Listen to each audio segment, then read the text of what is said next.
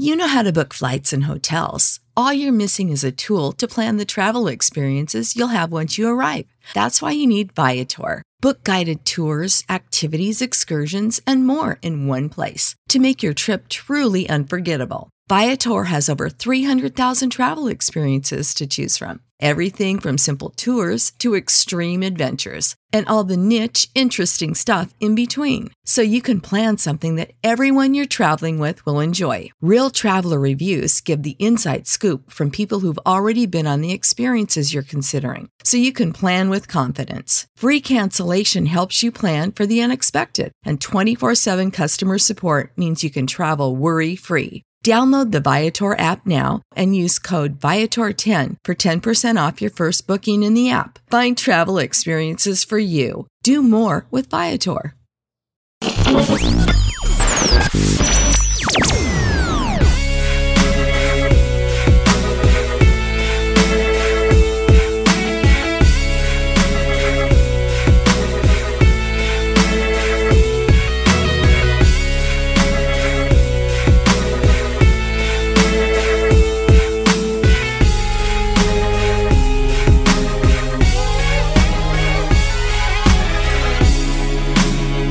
Welcome into No Nonsense, a Tennessee Titans podcast, your place to go for on-demand Titans coverage that is 100% free of the nonsense that we always see in sports talk these days. I'm Luke Worsham, joined by the other two hosts of No Nonsense, Matthias Wadner and Will Lomas, here today to continue our previewing of the 2022 NFL Draft, which we will do by discussing two positions specifically. Last week we talked about wide receiver. You should go watch that if you haven't gotten the chance to do so yet. If you have, then stay tuned because we've got an exciting episode coming up where we are going to talk about tight end and offensive line. Guys, first though, I want to talk about an underrated need I see on this Titans roster because I think we all agree top two needs are offensive line and wide receiver, and I want to have a debate about which of those is the bigger need in just a little bit as we talk about the offensive linemen in this draft class.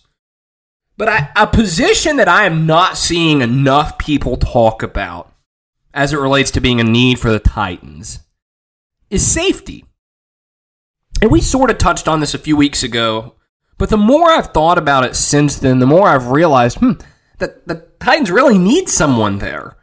Because after losing Dane Cruikshank in free agency to the Chicago Bears, you got Kevin Byard, you got Amani Hooker, both good players. Kevin Byard, a great player, an all-pro.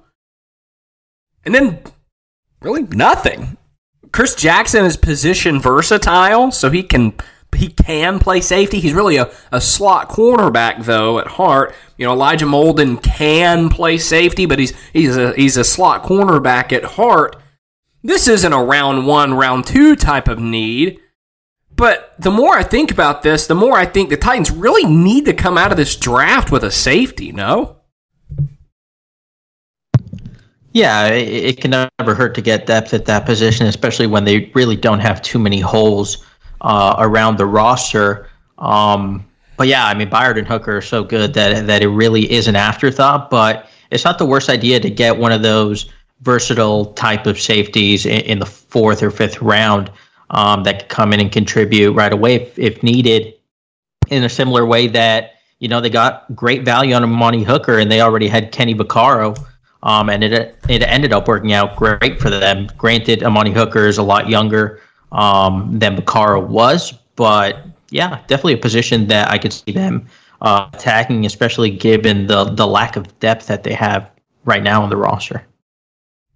Yeah, I mean, they could add another one just as a third. Like, it's hard because how high do you value safety, right? Like, historically, you can find, you know, decent starters or like close to that after the draft. Like, it's just not a very there's no gold rush there. Like, I mean, Tyrann Mathieu still like sitting on the free agent market, like, you know, and he's like 29 years old. It's not like he's like a 40-year-old safety.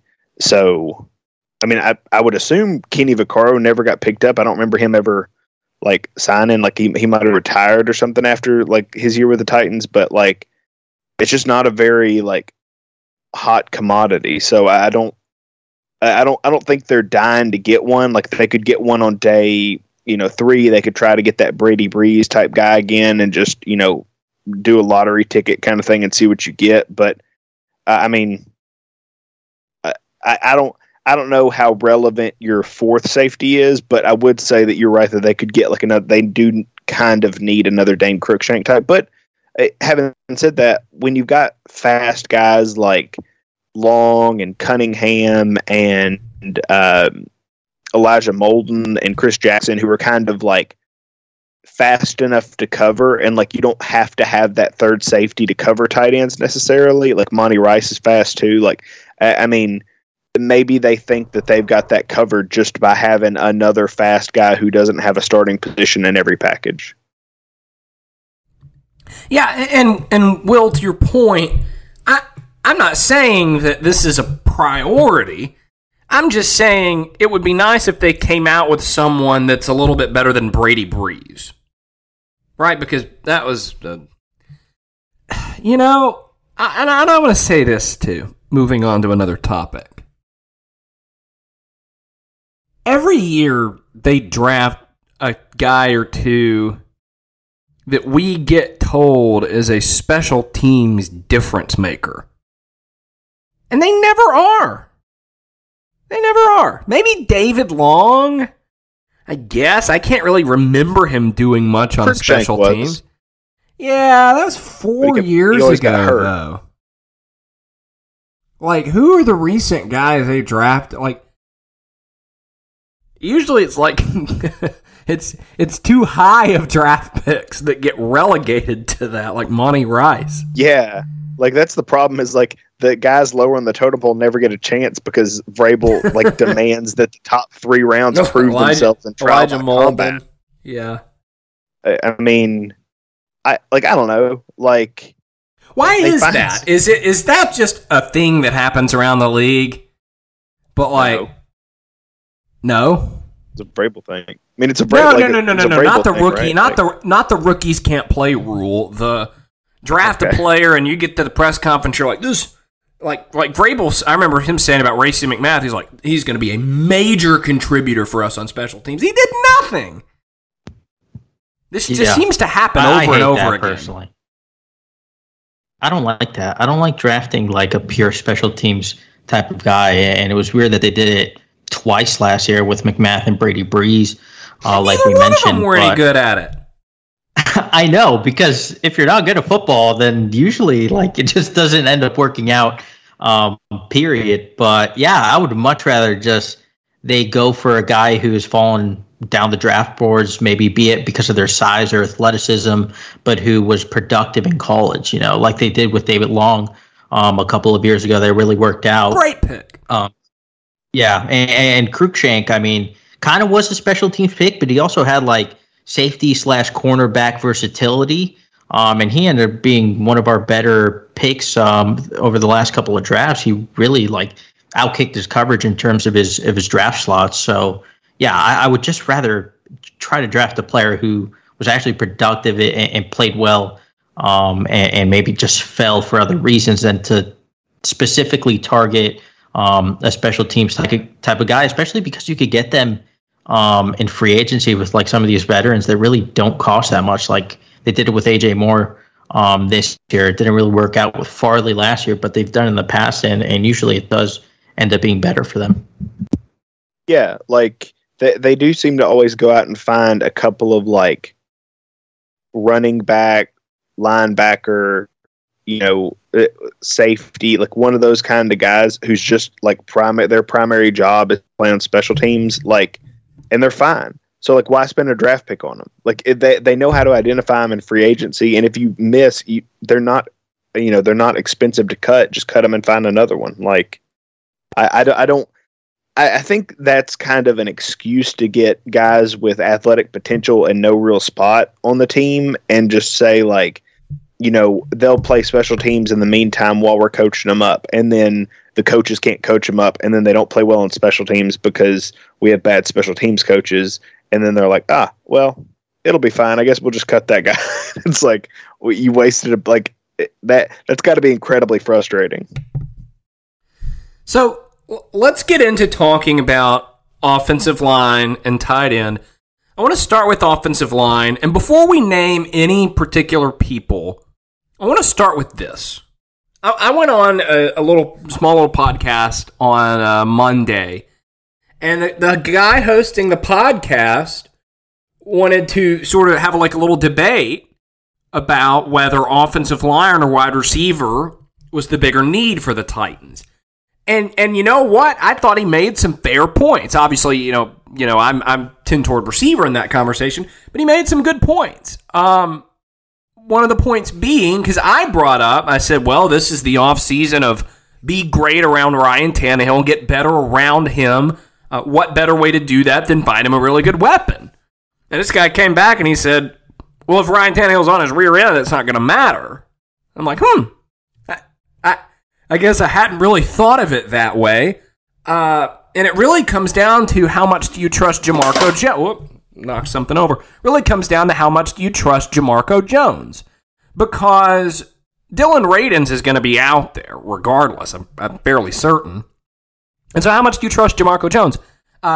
Personally, not a whole heck of a lot.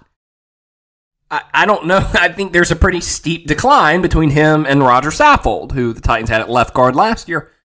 But I don't know, I'm tired of them waiting for receivers and not finding one. They can't wait like they did last year and then end up with another Des Fitzpatrick. Now, Des Fitzpatrick is trending toward being a bust. Not every fourth-round receiver is like that, but someone that untalented is what I'm getting at. So, what do you guys think? Is there any credence to the arguments that guy was making?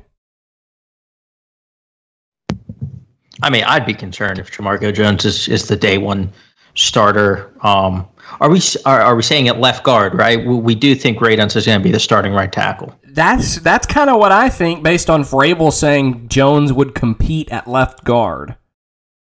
Well, that's what I'm hoping to. I think Radins deserves to get that shot. Because what I keep going back to is who exactly is he going to be competing with? Well, we've mentioned Aaron Brewer Jones? A lot. Yeah, it's Brewer. I don't think he said Brewer in the thing. Okay. He said Brewer and Levin when he talked about Jamarco Jones at the owners meeting. I guess you could have worse competition than Aaron Brewer, but it's not like he's you kind of know what he is. He and Levin are both solid. They're fine. They're not. Yeah, fine, solid. They're not plus starters, but they're not like Jamil Douglas. They're not liabilities. They're not Bobby Hart. So, I always forget about him. I jumped in. You go ahead, Matthias, and finish if you were saying something. No. That was okay. I mean, yeah, I don't know. I wouldn't feel comfortable with really any of them. I know Brewer filled in pretty well last year. And I know Will obviously loves Corey Levin. He always has. But to me, they're still backup level players, not necessarily good starters. And I think it's an area that the Titans definitely could upgrade in. The thing is, I don't really know how much they value the position. I don't think they value it too much. Even Nate Davis, he's a really good player, and they drafted him relatively high, but that was the third round. So I don't know. I don't think they're going to attack it too aggressively, in my opinion. Yeah, so do we want to have the offensive line versus wide receiver conversation right now? That's what I'm asking. Okay. Yeah, so the question isn't do you need a good offensive line or improved wide receivers? It's which one makes the most sense to spend a first round pick on, because that's wide receiver. The drop off from wide receivers in the first round to the third round is large. I mean, very significant. Then the drop off from guards to first round to third round is almost insignificant. Now, that's in terms of how many above average starters you're going to get, not in terms of how many, Hall of Famers you're going to get. So not that it's wildly different either way, but, you're not getting a lot of Hall of Famers in the first round anyway, but, that's fine. You don't need Hall of Fame level guard play. We talk about it all the time. Quentin Nelson missed 4 games in the middle of the season last year and nobody noticed.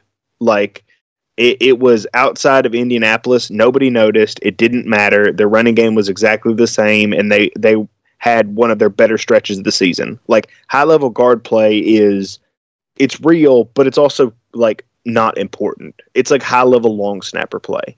Like, if you have a really bad one, you'll notice, but most of the time, if you don't notice them, it's a good thing. So, if you could spend a third-round pick and get another Nate Davis, cool. But, I mean, would you swing a first-round pick and maybe get Chance Warmack again? Like, I mean, there's been a ton of interior linemen that don't pan out in the first round, and it looks bad when you take when you take an interior offensive lineman and it doesn't work out, you look stupid twice because you didn't take a risk and you took the quote-unquote safe move and then still missed. So, yeah, like, there's also a really bad image of what the Titans offensive line is right now because of how banged up they were last year. Like, Ben Jones is easily like a top 10 starting center. Nate Davis finished a lot stronger than he started, which thank goodness. Saffold was in and out of the lineup. We talked about that during the season. Like, he was not the same guy because he just was in pain or just like, I don't know if he had a poor guy couldn't make it through games. Yeah, he is an absolute trooper, and hopefully he does well in Buffalo. But like, he just he wasn't. He was not himself last year. He wasn't it.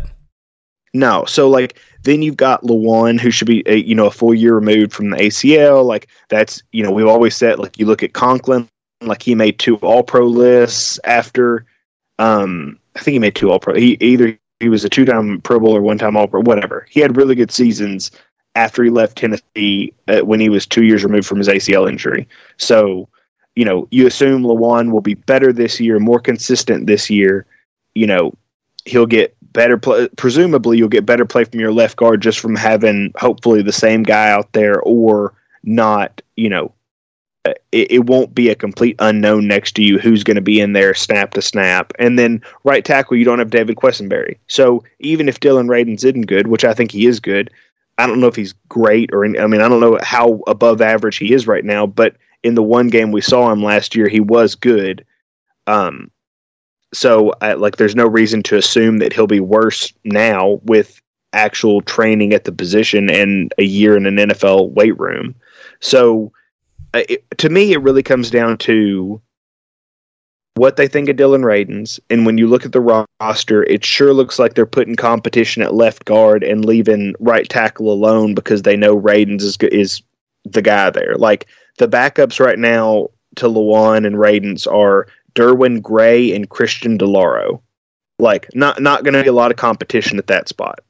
And they talked about the Levin, Brewer, Jamarco Jones competition they're having at left guard. So the question is, do you spend a first-round pick on a guy who you do the same thing you did last year with Radins, and you say, well, he's kind of a tackle and a left tackle and a right tackle and a guard, and, where you just try to excuse your way into saying, like, hey, we want this guy in case Taylor wanted and himself again, because that's what they ended up doing when they drafted Radins last year. So, do you talk yourself into drafting a hybrid or a tackle that you're going to force into guard position? Like, I don't know. That kind of seems like a waste to me. Like, I would rather just spend a pick on a wide receiver knowing that you can never have too many, and last year you sure didn't have enough. So, the offensive line wasn't great when there were injuries, but it was nowhere near the level of how pitiful the wide receiver group was.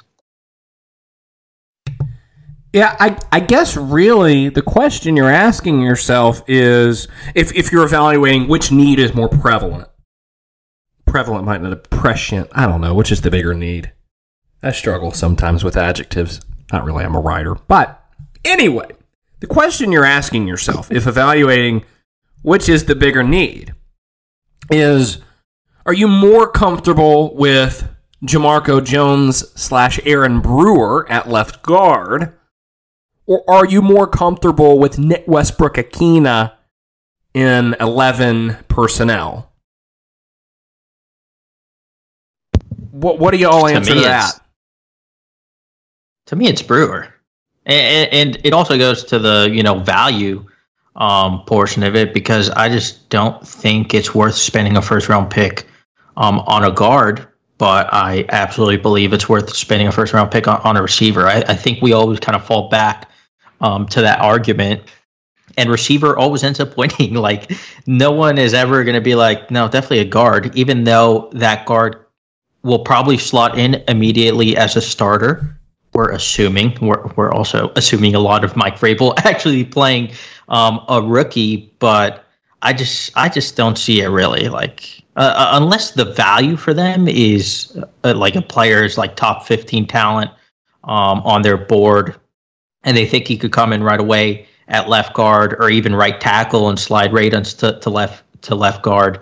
That's the only thing I could really think of. But to me, the value just isn't there in order to take one of those over some of these receivers that have potential to be legitimate wide receiver one talents. I mean, the only way you justify offensive line is if you call it a tackle. Like, plain and simple, like, just like, you were talking about, like, look at how expensive the wide receivers and stuff are. Like, going with the whole premium picks at premium positions, like, if you get a guard, like, because you love him and you're fine with saying, look, we're not swinging for the fence. We're a 12-win team and we had everybody injured. We just need to be a little better at a few positions, and we believe we have the roster. Cool. But it can't be one of those things where you're like, we took the best player on the board. Like, because that'll just never be what it'll be a pick that you regret in 4 or 5 years because you won't pick up the 5th-year option, and you'll have to deal with that. But I mean, a lot of guys don't get their 5th-year option picked up, whether they're good or bad anyway. So, I mean, we'll see. But to me, it's just, when you look at the wide receiver, especially when you look at the players in this draft, it gets even more obvious when you're like, look, Zion Johnson's awesome. Like, sign me up for him, 10 days a week. But if you tell me you can get Treylon Burks, who just reminds everybody, even himself, of A.J. Brown, and you have that option on the table and you pass it up for a guard because you're fine hitting a double with the guard, like, at that, it hurts my feelings. I don't like the idea. Yeah, I think it's, you prefer Brewer or Jones because, like you said, well, and we've talked about this for years on here, the idea that there is less value to a guard than there is to a tackle. I mean, I can recall, gosh, I can't remember what the situation was, but there was one year, I just remember us having a lot of conversations about you don't take a guard in the first round. It was Quentin Nelson year. That's when it was. Right? Y'all remember that? Yeah. And they passed up on a quarterback for Quentin Nelson, and also like Chubb and a whole bunch of other guys, and they've never, I'd rather have Quentin Nelson than Nick Chubb. Plus, running back worked out all right for them. Sorry, I didn't mean Nick Chubb. Bradley Chubb. Oh, yeah, yeah. Who had like 10 sacks as a rookie, and then he got hurt. Which you can't predict injuries, but like, if they had another guy who could get 10 sacks back when they had Danico Autry and Justin Houston, like, that would have been an absolute nightmare. Yeah. But so let's ask this: if you could add a Hall of Famer at one position on the roster right now to the Titans, like, what position would you add other than quarterback? Like, it's got to be wide receiver. Ask the question again. What position? What? If you could add a Hall of Famer that's not a quarterback to the Titans roster right now? Yeah. It would probably be edge pass rusher. Yeah. I was going to say receiver or edge. I think those are the two most impactful. They're not going to throw to the receiver. At least the rusher will get to rush. Yeah, you get a Hall of Famer, though. They had a Hall of Famer. Who couldn't stay healthy? They never let him play. Well, let's start that narrative. Yeah, that's it. They held Julio back, which is why his market is crazy. I mean, but you know what I'm saying? Like, if you have to add a Hall of Famer right now, we used to do this with old Titans players, when it was like, if you could add any former Titans player to this roster right now, who would you add? And I remember, like, Chris Johnson was a guy. Like, but it's just like if you could add a Hall of Fame receiver to this offense right now, like, I mean, if you could just add Corey Davis to the offense and just get back to the old 14 games of A.J. Brown and 14 games of Corey Davis, like, that would have been. You gotta move on, Will. He's gone. Well, I'm not never coming back. I'm not pining for Corey Davis. Just as long as we're clear. My point is just if you had steady above average play next to A.J. Brown, like, I mean, how good was that season when they had Arthur Smith and everything was clicking? Like, so if you just imagine. I mean, if you imagine this team with Jamar Chase, like, you don't have to do a lot. Like, you just have to throw the ball in their general vicinity and they'll do the rest. Here's what would happen. He'd get his first target of the game with a minute and a half left in the first half, and then Todd Downing would be like, well, we designed stuff for him. He just doesn't always work out. Yeah. But the good thing is he would make the most of his target, so it wouldn't be that bad. Like, he'd be saying that after, instead of like a Nick Westbrook-Akina, like, a target. By the way, can we thank Mike Vrabel for ending the A.J. Brown nonsense? He went on Rich Eisen. That was very, very helpful. Did you see that, Matthias? No, what did he say? He went on Rich Eisen, and Eisen was like, what's the deal with all, like, are you guys going to trade A.J. Brown? And he said, not as long as I'm the head coach. Yeah. Yeah, that was always so stupid. I don't know what that narrative was or why it even lingered as long as it did. I actually haven't even seen the clip. I just saw the transcript, and I would imagine that Eisen was like, what in the world? Like, why does this keep popping up? Why is Rich Cimini writing about this? Do you remember, and this is the last air we should give the A.J. Brown stuff, but do you remember when A.J. Brown came out about, his struggles that he had, like, last year and all that? Yeah. And, like, he was like, I love, like, Mike Vrabel for what he did, and Mike Vrabel was just like, I love A.J. And, like, now like, this made-up narrative, like, it's so aggressively offensive to the Titans organization that not only was A.J. Brown tweeting about it, not only was Mike Vrabel, who never talks business, talking business in interviews about it, not only did the Titans official site have a story where the headline was, John Robinson says A.J. Brown is a Titan and he wants him to be a Titan for a long time.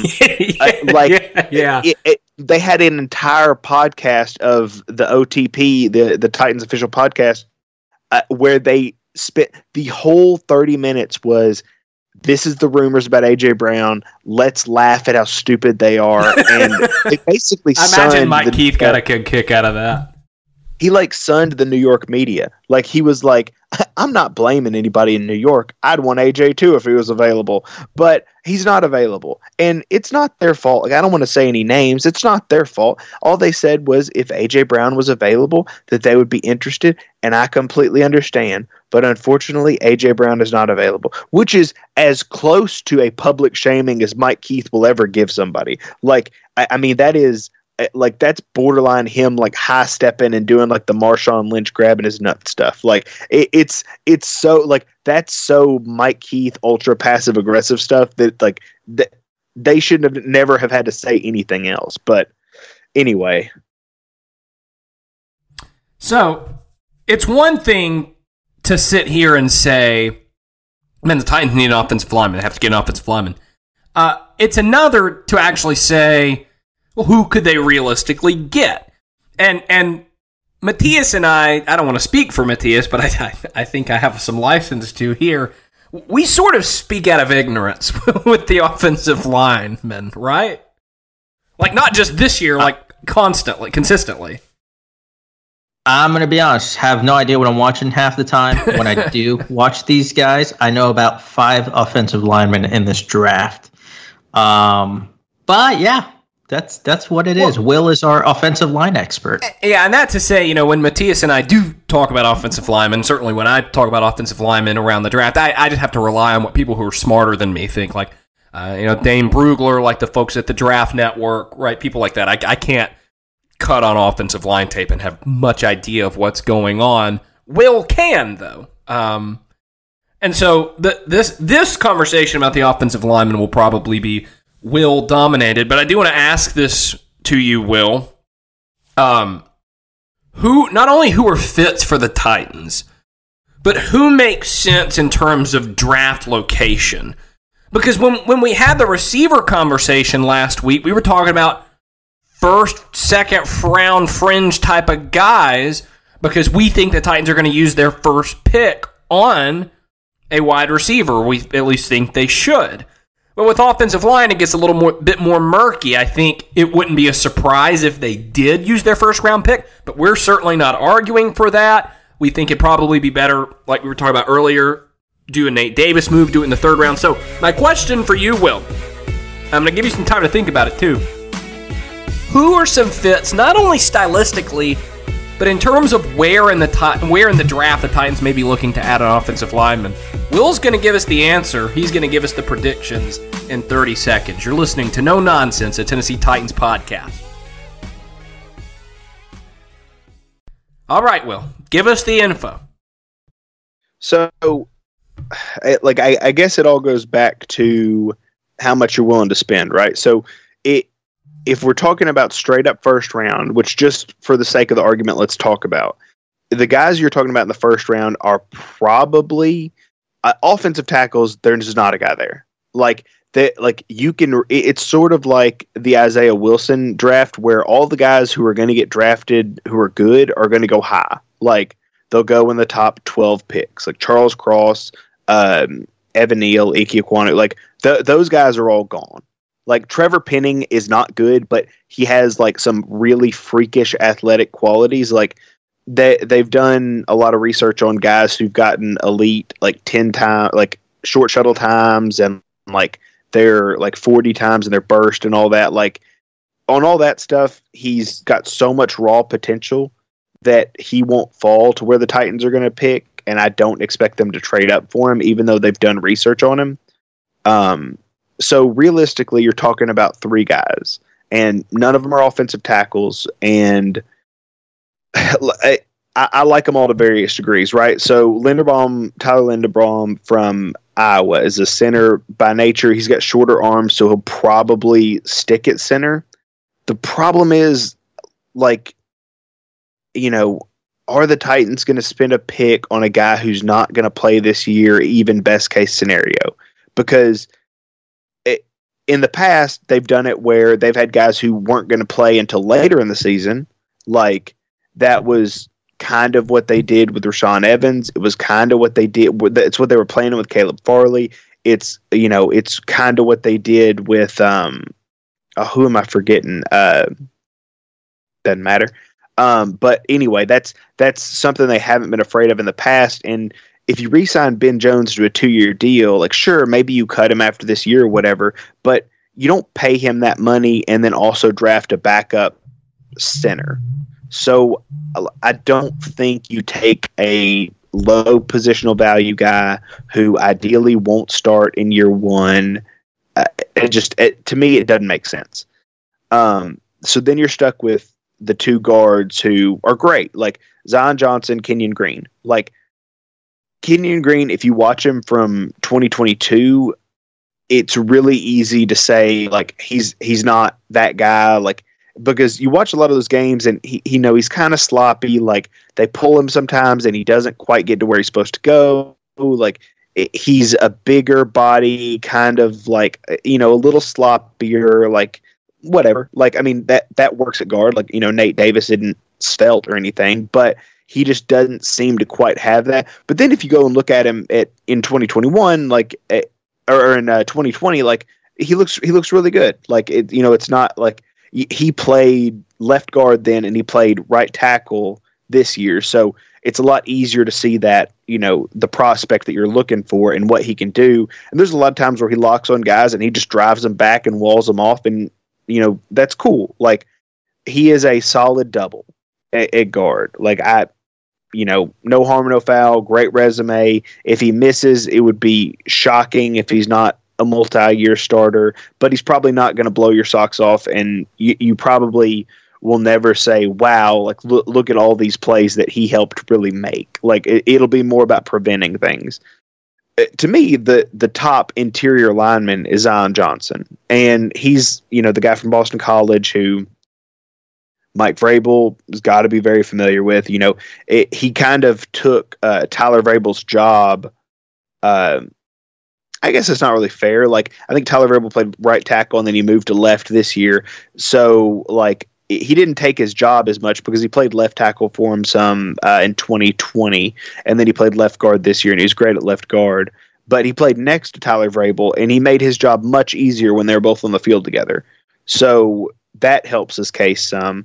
And also, I mean, he's just a moving, like, bulldozer wall. Like, you know, do you want him to reach a guy? Cool. No problem. You want him to drive a guy off the ball? Cool, no problem. You want him to get to the second level and block a linebacker? Cool, no problem. Like, he doesn't leave his assignments early. There's not a big difference in, you know, there's not that sizable gap between he and centers when they work double teams.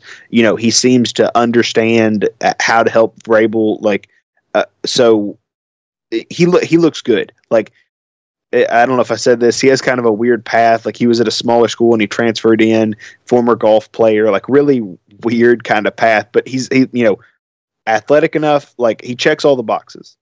So in the first round, that's kind of your lot.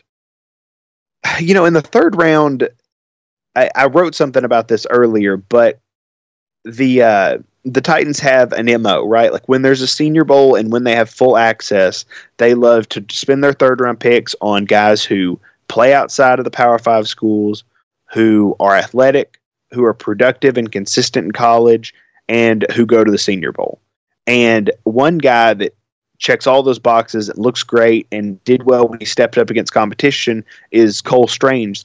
He played left guard too, for Chattanooga, which Mike Keith has done an interview with that was on the Titans official website. They went to his pro day. They obviously talked to him at Senior Bowl. So, like, that, I mean, they've shown interest in him and he makes sense.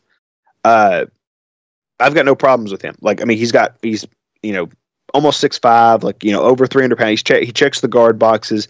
He snapped, like, that, you know, I think he snapped at the Senior Bowl. He did fine there. Like, he's smart. He, you know, no reason why he should be there when the Titans pick in the third, other than the fact that there's, you know, people like Cam Jurgens and people like Fortner out of Kentucky, which, I mean, and Parham too. When I look at Brugler has Parham above Strange too, which I've got no qualms with that. Like, those are the guys who will go on the day two area, like Jurgens, Parham, Strange, and Fortner. Like, those are the guys that make sense. Like, they're all fine. Like, they're all like fine right now. Can start year one, and have the potential to be above average guys, maybe even Pro Bowlers if they get with the right offensive line.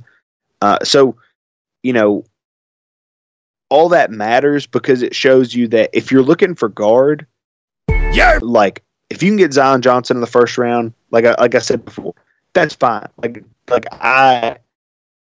I don't think there's any question about his work ethic. I don't think there's any question about his athleticism, his size. I think he played left guard in college. Like, he played tackle at times. He snapped at the Senior Bowl. Like, but you want him at guard, and you've seen him at left guard. Like, that is an easy plug and play decision.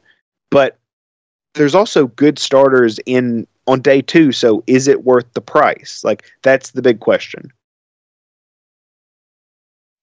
So, that's obviously a lot of information. My follow-up to you, Will, is this. We talked sort of theoretically about taking an offensive lineman early. I'm going to guess, based on what you just talked about, if you're at 26 and you're the Titans and say Treylon Burks is there really isn't an offensive lineman to where you look at him and say, I don't know, this is a tough choice.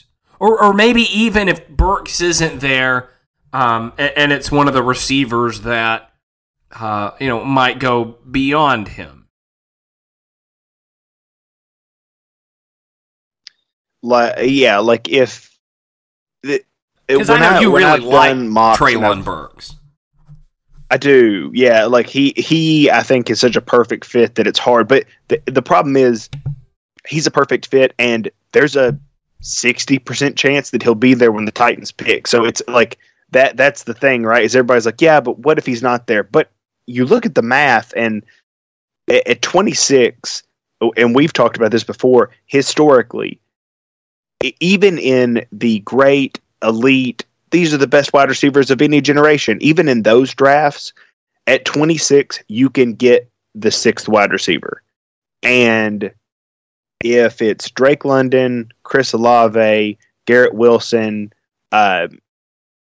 Jameson Williams, even leave Jameson Williams out, you have those 3 off the board, right? So then that means you're going to be stuck. You're going to be left with, if you're looking at wide receiver 6, you're going to be left with Treylon Burks, Jameson Williams, or take your pick whether you want Jahan Dotson or Sky Moore, whoever. Like, you're going to have and I don't love Sky Moore, but you can sell me on this is your slot receiver. You've got your boundary guys. Like, you can get another boundary guy later after Woods, is done, or, if you don't think you have something in Woods, like, you can find another boundary guy, but this is your, upgraded, Adam Humphries. This is your Cole Beasley. Like, and he's more than that, but he's definitely going to be at least that. Like, that, to me, all those guys are that and above.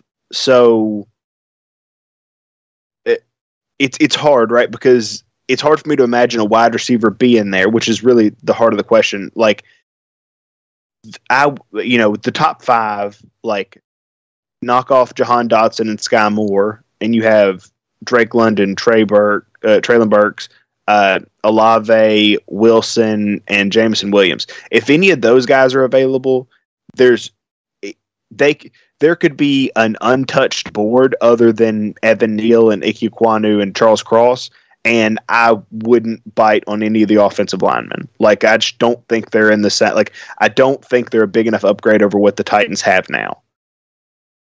If you go farther than that, like, maybe I like Zion Johnson more than Sky Moore, maybe. But even then, it's like, would you rather Pickens, take a chance on Pickens than Zion Johnson? Pickens is weird, right? Because he never had 1,000 yards. Like, he is torn ACL, never had 1,000 yards. I believe he produced less and less each season. Now, some of that's because of the COVID-shortened year, and then he tore his ACL before, but it's definitely not a positive trend. Like, I like Pickens. Like, you watch Pickens, and you watch him, like, block, like, knock guys over, and, like, when he's in it, like, cool. You watch him stretch the field, and you look at his body, like, coming off the line of scrimmage, and he has so many, like, AJ Green kind of vibes to him that, yeah, like, sign me up for that. But, like, if you're going to take a swing on an ACL guy, like, is he, like, a safer pick than Mechie? Like, I don't know. Like, I mean, I think he's got more upside for sure, but I think the Titans just need a wide receiver who's above average. Like, you've got your super. Now, I'm not saying get super conservative and all that. Like, if you've got a guy who's got a high floor, high ceiling, shoot your shot. But if you're picking between a boom or bust guy in the first round or a guard, I don't know, maybe take a guard or maybe trade down. Like, and then, do something there or take some more boom or bust guys later. But, I mean, I probably wouldn't take the Christian Watsons or the South Alabama Tolbert. Like, I probably wouldn't take him. Pickens, I back and forth on Pickens. Like, those are the guys where it gets a little bit picky. But then you're talking about you would need 7 wide receivers to go in the first 25 picks. And in a class where everybody says that there could be potentially 3 edge rushers off the board, 1, 2, 3, and that could not include any of the offensive tackles or like guys like Karlaftis or Jermaine Johnson, or if it does include Jermaine Johnson, which some people are saying now, then that could not include Kayvon Thibodeau.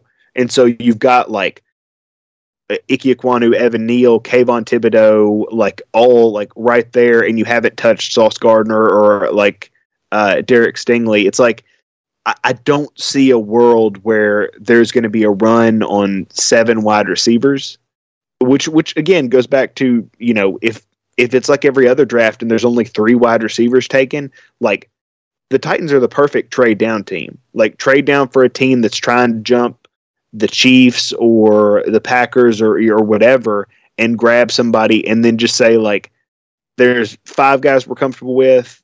We're not in love with any of these guys at wide receiver. We think all of them are fine starters and we're fine taking, our wide receiver 7, just like we are a wide receiver 5. Like, trade down if that's the case. But, like do what you have to do there. But I don't know. Like, it's hard for me to imagine a scenario where there's an interior, even an offensive tackle, where there's any offensive lineman and there's not a wide receiver on the board that I'd rather take.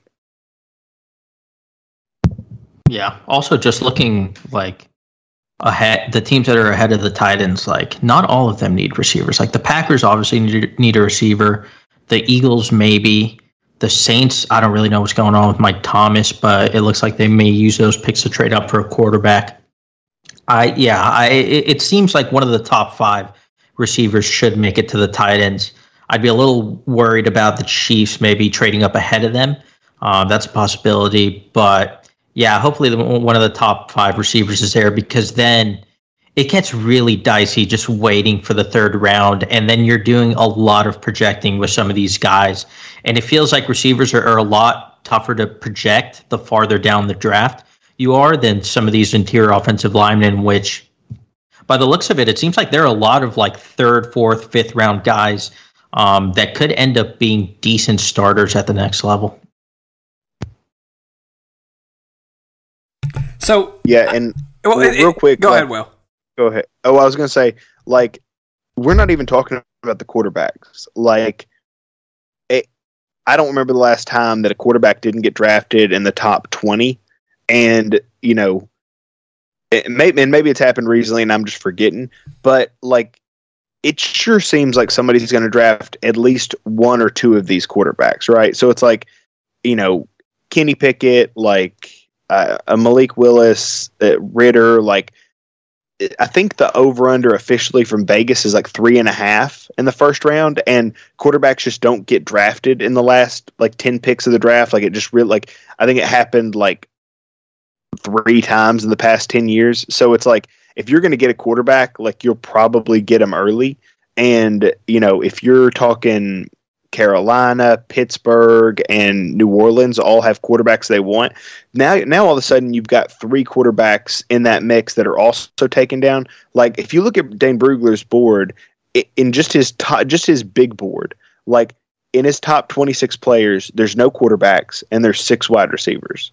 So if you're just going purely by value, like, there's such a good chance that one of the good wide receivers is there at 26. Like, and you don't have to move, and you don't have, like, you can just be patient. Like, John Robinson's gotten a lot more patient in the draft. Like, sometimes to his detriment. Like a couple of years ago when guys kept going right in front, but then also like, like it also worked with Jeffrey Simmons and AJ Brown, and they got Nate Davis because of it. Like, so who knows what he does, but you can be patient in this class and get somebody good.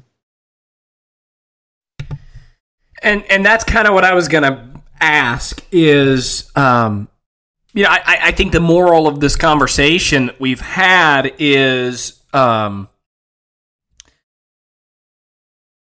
wide receiver has to be the pick in the first round, because none of these guys head-to-head against the receivers that are going to be there fare well. And like you were just talking about, Will, you can still find someone in the 3rd round if you're patient like that. Is that kind of the conclusion we've come to, or am I misreading this? No, I don't. Yeah, I mean, Matthias, you can like interject, but I just don't know. Like, there's no realistic argument for me where you like. When you trot out your starters, I don't know how you look at that and you don't say Nick Westbrook-Ikhine is the worst starter they have on offense. And that's not a bad thing to Nick Westbrook-Ikhine, but he's not a starter. Like, he was asked to be a starter last year and he was not good. Like, he was fine. He was an okay blocker and he's a special teams player. He deserves to be in the NFL. But if he's your day 1 starter and you're one injury away from him being back in the position where he constantly failed the team last year, like you can't do it. Like there's nobody on the offensive line like that's still on the team that was as, ineffective as Nick Westbrook-Akina was when they were put in bigger spots. So I just can't do it. Like, I can't look at that and look at the receivers that'll be there and say like, no, I think I'm okay with rolling the dice on Nick Westbrook-Akina taking a big leap in year 4 or whatever it is, year 3, whatever. Yeah. I mean, even Dotson would make sense at 26. I know we're not in love with him, but it definitely at least would make sense. It really just does seem like the Titans have very clear, specific needs at wide receiver and even left guard. At tight end also, but there really isn't a player that warrants a first round pick. But I do wonder if some of these receivers are gone, whether they just go best player available like they have so many times in the past. I think it'd be weird to do it, but it wouldn't surprise me. Like, that's how John Robinson has operated. He's done it with Jeffrey Simmons. To an extent, he did it with Isaiah Wilson on his board, and he did it last year with Caleb Farley. It's definitely a trend, but I don't know. It just makes so much sense to attack those few holes that are still left on the roster, especially in a draft classic that kind of might lend itself to that. And even Dotson, who we talked about, we're not like in love with like we thought we were going to be. Like, he led the conference in receiving yards with 880 or whatever during the COVID year, and then he had 1,200 this year. Like, I mean, he had 2,000 over the last 2 years, and he did it in 21 games, and he put up 20 touchdowns, and I think he had some crazy punt return average as a junior. Like, I mean, he's got there's plenty. He could turn into Christian Kirk, who is a very good wide receiver too, and that's a player that you take in the end of the first round. Yeah, I don't know how. If you're somebody who is just looking at scouting evaluation and not injuries or whatever, I don't know how you look at him and you're like, well, Laviska Shenault and who else was I going to say? Laviska Shenault and another punt returner or whatever / gadget guy. I don't know how you look at those guys and you think that they're better than him coming out. He's got all the potential to be a special teams guy. If you're trying to sell, we're trying to get better on special teams and add a returner and all that, and also say we're not going to force him to step in. Cool. This is your guy. I'm not saying that's why you should draft him, but there is a conversation after the draft, after the pick's made, to say look, this is an easy sell. He's a borderline elite returner. He's a great athlete. He's had, he led the Big Ten, and I mean, he led the Big Ten in receiving yards the season when they had Chris Olave, Garrett Wilson, and Jamison Williams all at Ohio State. I mean, that's not a joke. I mean, that's a pretty strong resume, but I don't know. Like I said, I don't even like him, but you can make a strong argument for him. We're going to switch gears a little bit now, talk about the other position that we had planned for today, and that is tight end. Because it's an interesting situation. I think if you'd asked us 2 months ago, we would have said this is a huge need for the Titans, but they went out and they signed veteran Austin Hooper in free agency. So what we're going to talk about when we come back in just a minute is, first of all, who are some options that the Titans could take that would be good fits, but also similar offensive line, how big is the need? Because they have their starter. Unlike the offensive line spot, they have their guy, but the number 2 guy is not good enough. Just how not good enough is he? We'll answer that in 30 seconds.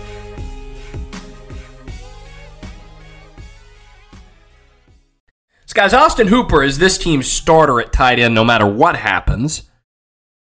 But at what point in the draft do they go find someone young who they can develop? Because the Titans' tight end room in 2021 was horrendous. It was Jeff Swaim, Anthony Ferkser, who's now at Atlanta Falcon, and Michael Pruitt, all 3 of whom were very underwhelming. Swaim got re-signed, sort of inexplicably. And so now you got him and Austin Hooper along with the sort of, Island of Misfit Toys, Tommy Hudson and Briley Moore. So you got to find someone else because the Titans ran among the most 2 tight end packages in the entire league last season. That figures to, stay somewhat similar. So how early do you find one and who do they find? I would go as early as the 3rd round. I do think tight end is important, especially as after we saw last year, the room was just terrible. And even one injury to Austin Hooper could end up putting the Titans in the same situation as they were in last year in terms of overall talent, just because Jeff Swaim is the de facto number 2, and we saw he really isn't a starter level player. So I would go as early as the 3rd round. The thing is, I think you can get a pretty decent tight end for the next 3rd, 4th, 5th round. I think you could get similar types of talents. And there are a lot of different types of players. Like there are some inline tight end, inline blocking guys. There are some guys that are more receiver types, some wide receiver converts. Like it's a very varied draft class. And I like that because it allows the Titans to kind of pick and choose what they want. In terms of the 3rd round, I don't think Trey McBride is going to be there. I think he's more of a 2nd round type of guy. I think he's really talented. I really liked watching him in the few games I did. Granted, he really didn't play against too many high level teams, but I mean, if he's there in the 3rd round, to me, that's an automatic pick to me, just because of the need, the type of player he is, and the fact that Austin Hooper he's good, but he's on a 1-year deal, and we really don't know what his future holds. But other guys in the 3rd round, I think Dulcich from UCLA definitely makes sense. I've fallen in love with Charlie Kolar from Iowa State. I think he has a lot of potential. He was a 4-year starter, very productive in college, and had some great testing numbers. I'm intrigued by this tight end class, definitely, because I think there are a lot of different guys that make sense, and I think the Titans are going to like a lot of these players. And I think even if some of them get taken in front of them, they could sit back and wait because there are a lot of good options. Yeah, it's such an easy position to like because you're not really worried about the Titans spending a 1st round pick on it. It seems like the unanimous consensus idea is, look, we're not going to spend nobody is going to spend a 1st round pick on running back and tight end. So it's much easier to like the class because you don't have to hold your breath and say he's close enough to the top, 40 to be a reach in the 1st round. Having said that, obviously there's nobody to really fall in love with. But like you said, to kind of start off the prompt, Luke, you don't have to fall in love with any of these guys. You basically lucked into the Browns cutting somebody they misused, but when he was used as a receiver in Atlanta, he went to back-to-back Pro Bowls, and then he hit free agency, and they made him. The Browns signing Hooper didn't make sense to begin with. They had David Njoku, who they just paid, by the way. That whole situation was always dumb to me. Yeah, and it's not like he went and they were like, hey, you're going to be a blocker now, and he was bad at it. They were like, you're going to be a blocker now, and he was like, okay, that's not really what I'm best at, but I went to Stanford, I'm big, and I'm strong, and I'll block for Nick Chubb and Sony Michel, and Nick Chubb and not Sony Michel, that's Georgia. Nick Chubb and who do they have? Kareem Hunt. There we go. Yeah, that's right. And he did he was great. Is he the best blocker? No, but unless it's George Kittle or a guy who can't catch, they're not going to be the best blocking tight end. That those guys just don't. If you're a great blocking tight end, they turn you into a fullback or an offensive tackle. You can go through the list of offensive tackles in this draft class, and if they're athletic and tall, the first line of their stat will read, or the first line of their summary will read, came as a tight end or came as a quarterback, then converted to tight end, then converted to offensive tackle. You just don't you don't keep those guys at tight end. So you have to be able to catch, and if you can catch, they're going to throw it to you. So the days of that old school traditional true inline power blocker first, those guys just aren't popular enough. But that's great. Like, you don't need him to be that. Like, he can be a functional blocker, or you can split him out and he can be a really effective wide receiver. So you don't need a guy who can do everything. You need a guy with potential or an extremely defined role. And that gives you a pretty wide net to cast. So, I mean, if we're talking about guys we like I like Bellinger a lot. Like, I say a lot. Like, I like that they're interested in him because he's clearly like a day 3 prospect. Like, the guys they're looking at are, they looked at Trey McBride, but it's mostly like day 3 guys that they're gonna pick in the 4th round with one of their picks. And if they fall in love with one of these tight ends, they'll trade up and move up to get him. But Titans Twitter loves Jelani Woods. He's the 6'7" guy from Virginia who's really big and a good blocker, and he's got crazy athletic testing numbers. So there's a lot to work with there. Like, he's not a finished product, or else he would be a 1st round pick. But if you can, if you trust your coaches to develop him, cool. Like Cade Otton from Washington, I think they're going to like a lot. I don't know if they had him in for a visit or just met with him at some point, but he's another really good blocker who wasn't, I don't know, like he never really had any breakout seasons. He was constantly a guy who's just, really solid and good, but kind of like OJ Howard, except instead of playing at Alabama, he played at Washington.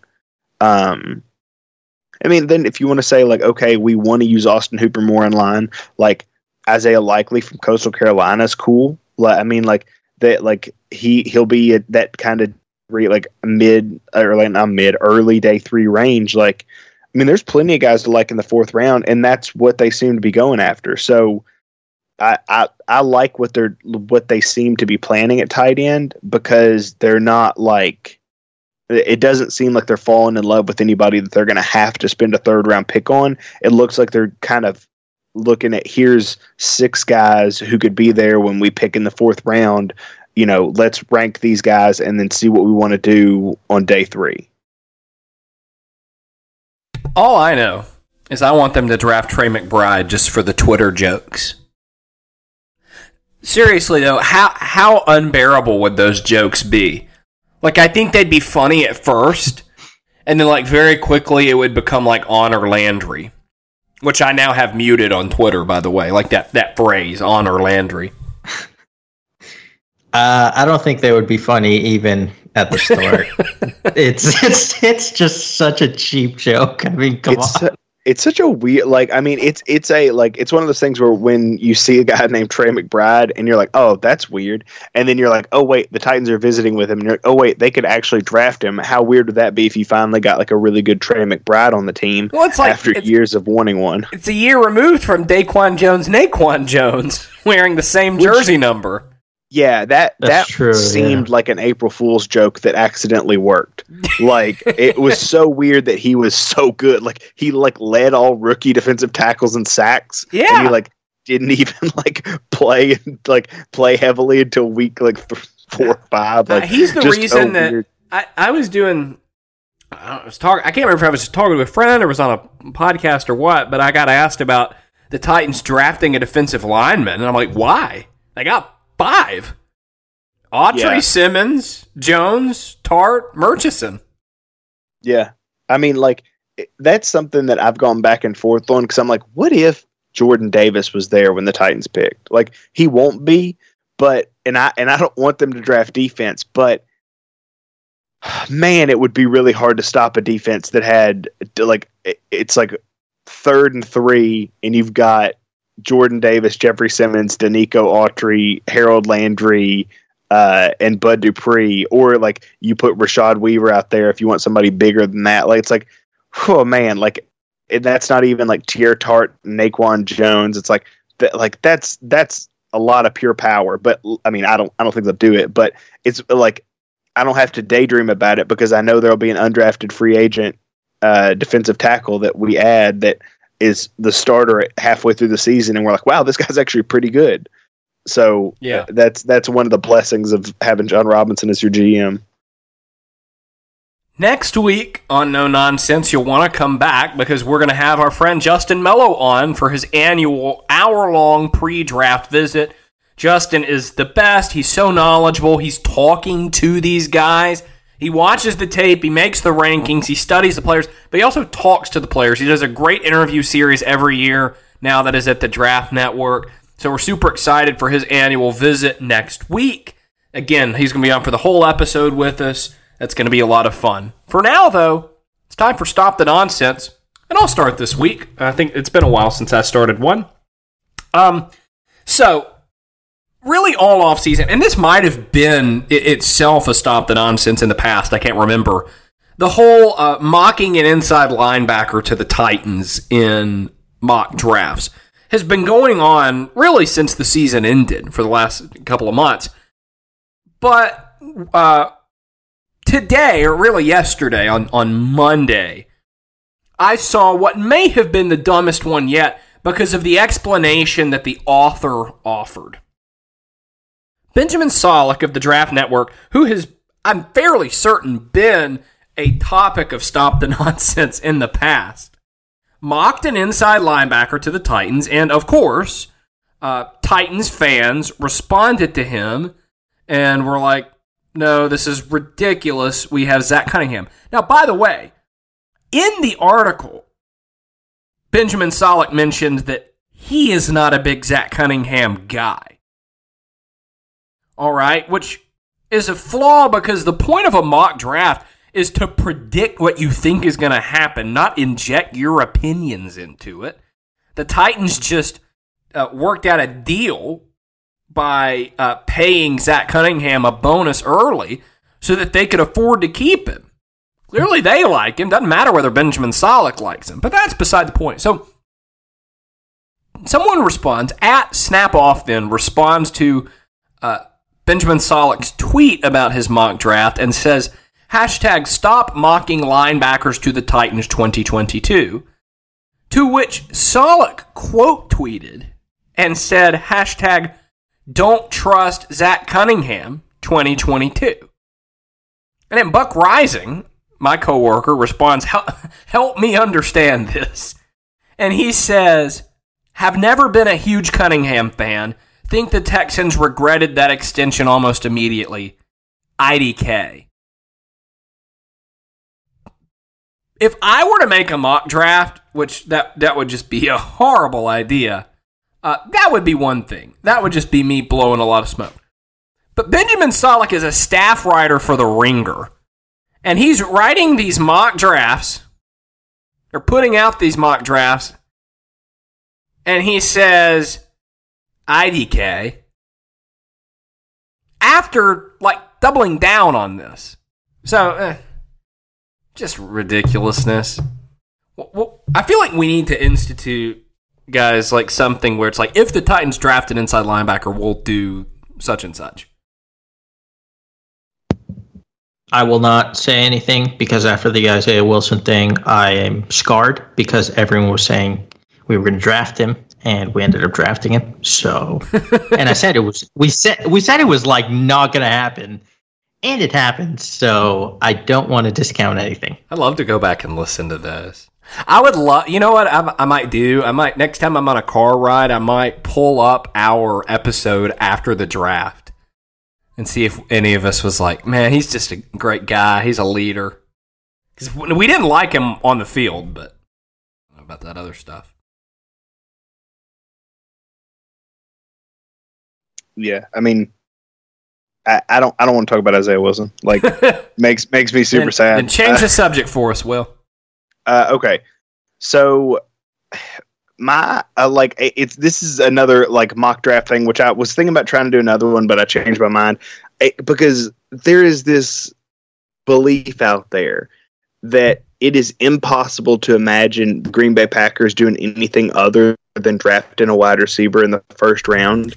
And is it really? It feels like I am stuck in a time. I feel like I'm stuck in Groundhog's Day. We do this every year where we're this is the year they're finally going to draft a wide receiver in the first round. And when was the last time they did it? It's been 20 years. It's been, I think it was before Aaron Rodgers got there. It's been so long. And every year, every single year. And like we've seen them have multiple first round picks. They didn't do it. We've seen them in great wide receiver classes. They didn't do it. And everybody is like, well, now guess what? Like they're definitely going to draft a wide receiver because they traded Devontae Adams. And I'm like, you know what a great way to show that you don't value wide receivers like the rest of the league is? It's to trade away the best one. It's the same thing to a lesser extent with the Chiefs, but maybe the idea is you trade for first round pick and then you spend it on that guy, but spend on like a wide receiver. But how on earth do you prevent those comparisons from you traded this pick for Tyreek Hill, or you traded Tyreek Hill for this pick, and then this is the wide receiver you drafted and he wasn't as good as Tyreek Hill. This is the pick you got for trading Devontae Adams.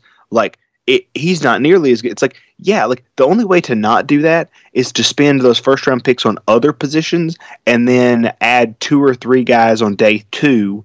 And that way you're like, well, look, we value these positions.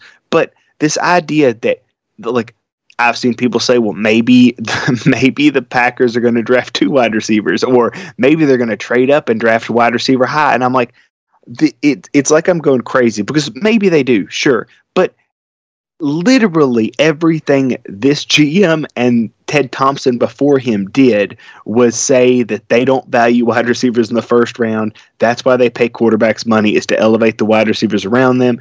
And if it gets to a point where paying a wide receiver doesn't fit what they want to do, they move on.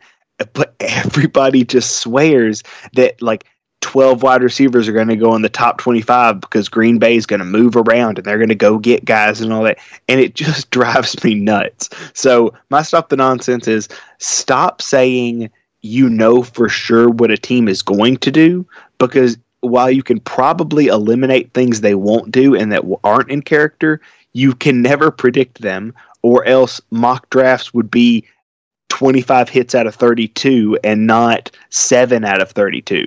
Like, it's crazy to me that people just refuse to believe that they won't do that. Like, that drives me nuts. Yeah, draft night's always a little wild. I don't think we can really predict a whole lot, certainly. Matthias, close us out. Speaking of mock drafts, didn't Mayock get fired? Is he going to do a mock draft, or what's up with with him? He did get fired. I haven't heard anything. He hasn't surfaced in the media, though. He's collecting those checks. Yeah, he's probably in like Hawaii or something, just chilling. Yeah, I would love it if NFL Network put him on the broadcast. He was my favorite. I know. He was great. Plus, he nailed the Adoree Jackson pick when absolutely no one saw that coming for the Titans, which was cool. So for my stop the nonsense, I don't really have a specific one, but I keep seeing a lot of Tannehill hate among the Titans fan base. And look, I get it. I mean, even after the Titans lost, I literally tweeted like, we can't win the Super Bowl with that quarterback. And that's how I felt at the time. But since then, I've kind of taken a step back, looked at the bigger picture, and realized, yes, maybe it might be difficult to win a Super Bowl with Tannehill, but people are acting like he's the worst quarterback in the entire league, and drafting one of these quarterbacks this year is a necessity, or they have to, like, the Titans have to really make a push for one of these guys, when every single like metric, every single analysis on this quarterback class is bad. They are all saying like, this is a historically not good quarterback class. Yet Titans fans just keep trying to hold on to this hope that one of them will pan out, because we just happen to possibly need one after our quarterback had a very bad playoff performance. I understand the sentiment, but we also can't act like Tannehill hasn't been an above-average quarterback every single year that he's been a starter with the Titans. He wasn't great last year, but there is nothing pointing to one of these quarterbacks in this draft class, especially at our pick in the late 20s, actually panning out at the next level and even being close to Tannehill's quality of play over the last couple of seasons. So I think Titans fans need to chill They need to relax. And yeah, just calm down. Take a chill pill. When is that not the case? That Titans fans need to calm down. Yes. You are absolutely right. It like y'all know how I feel about this, and I've been vocal on the podcast about it. But it is just crazy how I understand you Titans fans. Like, I love you. Like, we're all family. But you annoy the hell out of me. Yeah, you annoy the hell out of me when y'all are like, we can't win a Super Bowl with this. We've got to go out and get something better. And then there isn't anything better. That's the thing. Yeah, like, you can feel how you want about Ryan Tannehill. There is not a better option.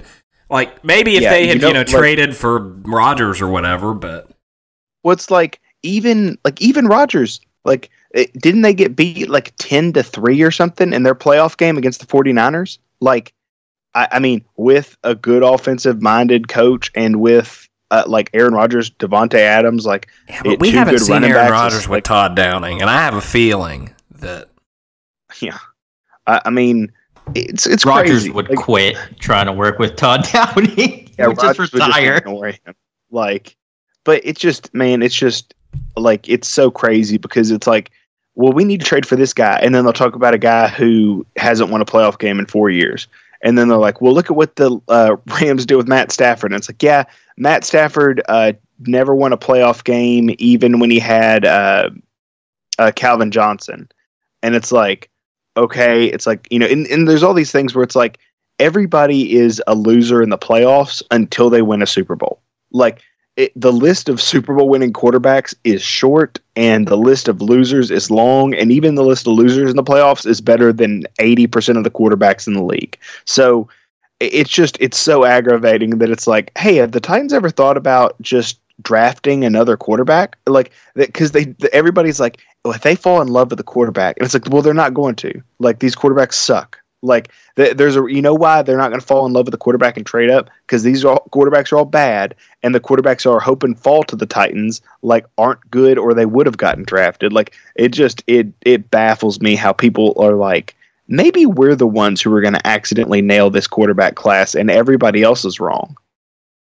I don't know. It happened with Josh Allen. That was a bit of an anomaly, though. That was an anomaly, and he still had enough tools to where he went top 10. He was. That was the class. None of these guys have his arm strength and mobility. Yeah. Well, actually, was it? No, I'm thinking of the class before. It was the class before Allen, where everyone convinced themselves it was a crappy class, and there were 2 Pro Bowlers in the first round, Watson and Mahomes. But even then, Watson went 4. What did Watson go? He went top 10. No, he didn't. And then Mahomes went before Watson. Mahomes went 10th. 10. Yeah, and I think Watson went 12. 17 picks. That's my gut. And then Trubisky went 2. 1, right? Trubisky went 2. Because the Bears traded up 1 spot. Yeah, that's right. Okay, so Watson went 12. But even then, it's everybody that's not a bad quarterback class. People weren't these guys are terrible. Deshaun Watson just won the national championship and beat Alabama. People were I'm not sure if he can translate, but he is also 6'2", really athletic, and can make all the throws. It's just, is it too easy for him because of the surrounding talent and the coaching? This is these guys are all bad. They all lose except for the one guy who doesn't play in a real conference, and then we saw him play in a real conference and his team got smashed. And it's oh man, that sure is not a recipe for success. I don't know. That's going to do it for us. We'll be back next week with Justin Mello. Stay tuned. Until then, for Will and Matthias, I'm Luke, reminding you and everyone else in the sports world to stop the nonsense.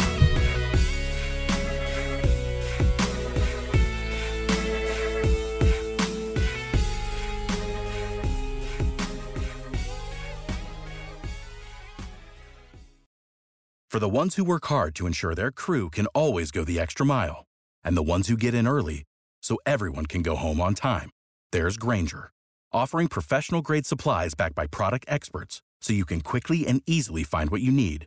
Plus, you can count on access to a committed team ready to go the extra mile for you. Call, click Grainger.com, or just stop by. Grainger, for the ones who get it done.